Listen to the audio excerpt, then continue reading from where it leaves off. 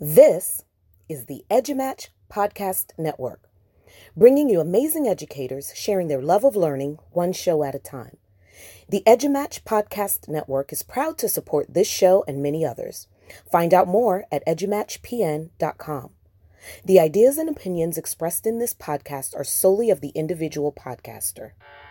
This is TLC Ninja, a podcast for teachers by teachers about classroom innovation.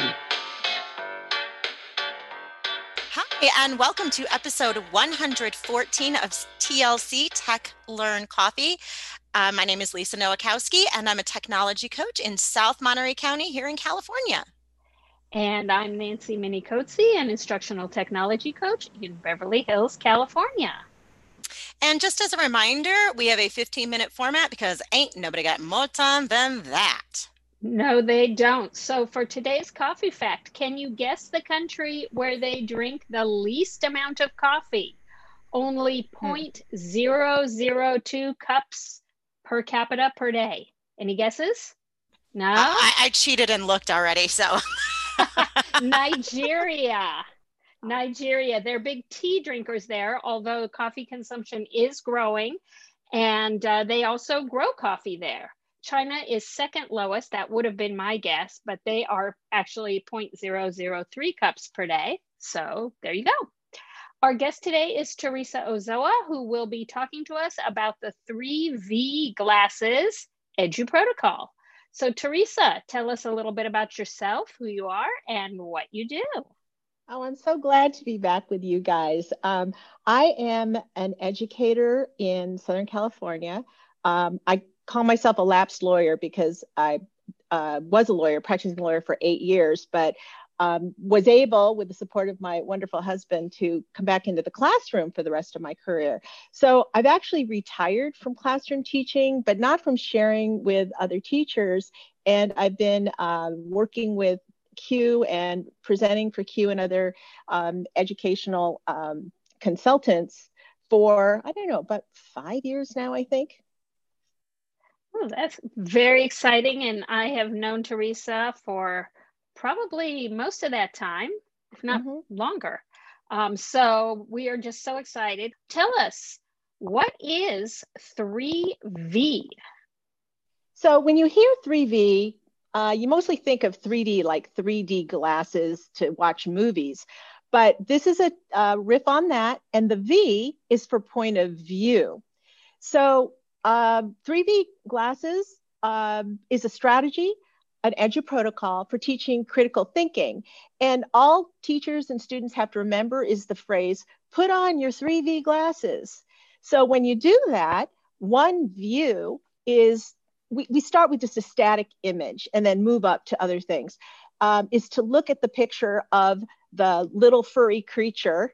Let's just say it's a puppy because we're not video right now, and give a positive interpretation of that.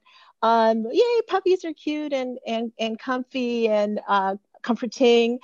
And then second, put on your 3V glasses for a negative interpretation. Maybe that image terrifies you because you were bitten by a puppy when you were in the crib, or somehow or another the image of the puppy is not good for you, or you're cynical about it. Maybe it's actually been photoshopped, so it's not really cute. It's actually like not even alive.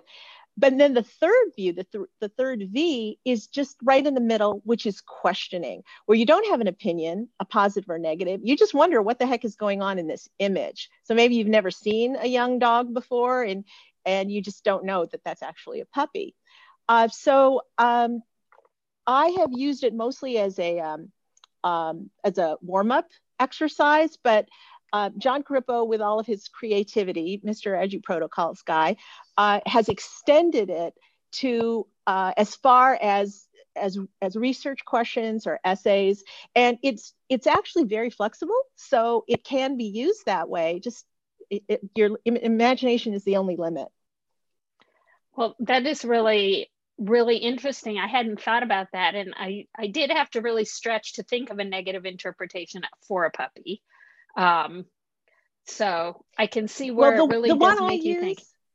The one I use in presentations, and I've got my bit.ly link that you can post on the website, is a little ginger kitten that is sitting in the palm of an adult human being. So it's not a children's palm. And so most people think, kitten, oh, it's cute, it's orange, and they love it. Now, when I was in high school, I read a book called It's Like This Cat, which was, I was in high school a long time ago. You know, people use phrases like that. And the teenage protagonist was in the home of a crazy cat lady. And long story short, he backed up and he stepped and heard a crunch, and he had killed a little ginger kitten in his blood. It was horrible. So that image for me, that's what I think of when I see a ginger kitten. It reminds me of that book. So I do not like looking at images of ginger kittens. So you do have to stretch. And that's the point. Put yourself in somebody else's shoes. What assumptions or experiences do they have that make them like the image or dislike the image, or maybe they simply don't know what's going on? I love that. So how did you come up with this? What's the inspiration behind it? Well, this evolved from a TED Talk by Jane McGonigal on, I think it was the game that will take 10 years off your life or something like that. And brain research that shows that when humans look at pictures of babies, either human babies or animal babies, they get an endorphin hit. And I wanted my students to feel good when they walked in my classroom. So this is blatant emotional manipulation. I always had a baby animal image when they walked into my room, projected, and then we practiced. We did 5 minutes, 3 minutes. Put on your 3D glasses. So when they come in, they all went, oh, felt good. And then they had to think, what assumptions would people have to have a negative interpretation? I mentioned that something might have been photoshopped. It was going to be cynical. Maybe it was taxidermied. There's always one kid who says, oh, that animal was taxidermied. So it helped them to, as a reflex, think about another point of view. And when I was privileged to become a Google certified innovator, my project for the Academy was to scale up this idea of looking at the baby animals and to share it more widely. I'm still working on that part, but at least I've got it branded as an EduProtocol, so I can share it with people, and they've got sort of an automatic hook that this is a strategy that they can use. Well, I think it also helps with empathy, right? Lisa pointed out. So really helps people, students, think about what other people might be feeling or experiencing, and realizing that it's not always the same as what they are feeling and experiencing, even if they're similar backgrounds and things like that. It's still, everybody has their own experience that they bring to the table. So in my bit.ly, I got a lot of images people can use for that are non-threatening, non-political, but that help them with creating empathy, as you say. And we will be posting those in the show notes, so everybody will have access to that. Thank you. So what are the advantages of using the 3V EduProtocol? Well, this is something that I literally do in my own life, that I try my best to put myself in the shoes of someone else. Why is that guy cutting me off in traffic? And I ask myself, well, maybe it's nothing personal. Maybe he just got some news on a text. Maybe he generally didn't see me. But my assumption that he was doing that to harm me is not really, there are other ways to look at that. So with students, and what I would recommend for teachers, is that you do this for yourself, and that you start with a static image and describe it in as much detail as you can. So don't just say kitten. To some people, a kitten could be anywhere from a newborn to a really frisky cat that has already been spayed or neutered, and they're both very different. So describe what you see exactly. And that's also a skill to, once you agree on what everyone in the room agrees on what they see, then you can go into the assumptions of what makes that a negative or a positive. And what I've done also to extend it beyond just the warm up is to use a tweet. And those can be very controversial. Memes are really fun. You know that they are intended to be ironic and fun, but there's some people who like immediately react with, knee-jerk offended reaction. So those are also good to use. And you can, once you've developed some trust in your classroom that all views can be heard without people jumping down their throats, then you can use the images as jumping off points to talk about more potentially inflammatory issues, which are really important. And as you say, when we are in a time where empathy is so even more important than it has been in the past, that's an important skill to develop. Put yourself in someone else's shoes. Absolutely, especially now. I mean, it's a very controversial election time, and I think that being able to look at other people's points of view is very important. So I really appreciate that. So let's say that, let's say that I want to try this. What advice do you have for me as a teacher who maybe is getting started? I'm going to go onto the website and grab your slides that have some images that I can start with, but what should I do with those beyond maybe describing them? I have an actual script within the slides, and because these were originally produced for QBold, the meat is actually, and QBold is a conference on lesson design. The meat is in the speaker notes, where I literally have a dialogue that you can follow. But essentially, solicit from, if you're doing this just as a like bell ringer type thing, solicit the description of what you see there. And there are 6 things that I have them look at. What are any sizes that you see, or shapes or colors?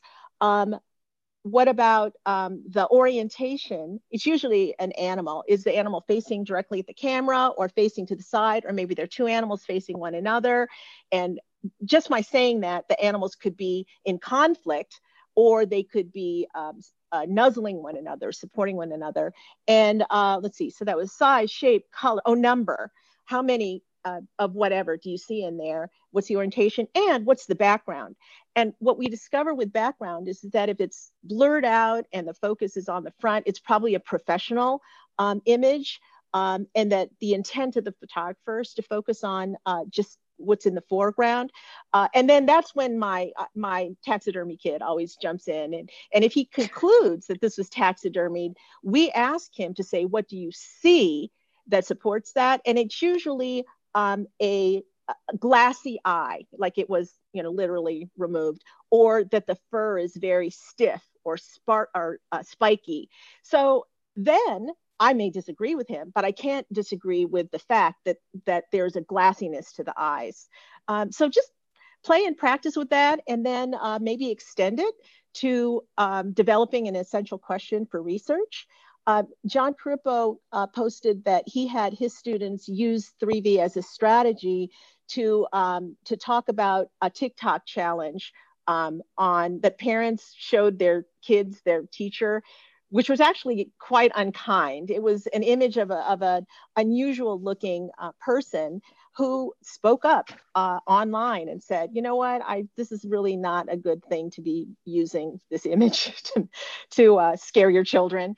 So that's but you can see where someone would post it because they thought it was funny, but then others would be just intensely offended by it because it was punking your own children. And then others who would be going, wait, what's going on here? Is this an actress? Is this a statue instead of an image of a real person? So there's a lot of potential there for how to use this. Well, and I remember that. I thought it was very hurtful for the person whose image was used too. Mm-hmm, but absolutely. Yeah, that was our timer. So okay. In summation, what would you like to say? Leave us with your final thoughts, please. Well, I hope that if you don't use 3V, I hope that people use the words in looking at anything. Or maybe And just using those two words reminds people that there may be another point of view. My slides will be available on the website. And if they're also, I'm also presenting this in other venues, but depending on when people listen to this, they may not, they may have already passed. So I hope that people incorporate it in their own lives and that their children develop this internal reflex to think the way another person might. And yeah, I hope that helps people. Oh, well, we do too. Thank you so much for coming on, Teresa. This was terrific. Thank you for listening, if you are listening. If you enjoyed the show, please leave us a comment to let us know. Our comment question is, how do you promote critical thinking and empathy in your classroom? And please don't forget to subscribe to hear more about easy ways for you to innovate in your classroom. If you like the show, and of course you do because you're listening, please help others find us by rating and leaving a review wherever you are listening to this podcast. And remember, we are always looking for guests to share great things that they are doing in their classrooms. So if you know of someone who fits the bill, or if you'd like to be a guest, please visit us at tlc.ninja and complete the contact form to let us know. Thanks.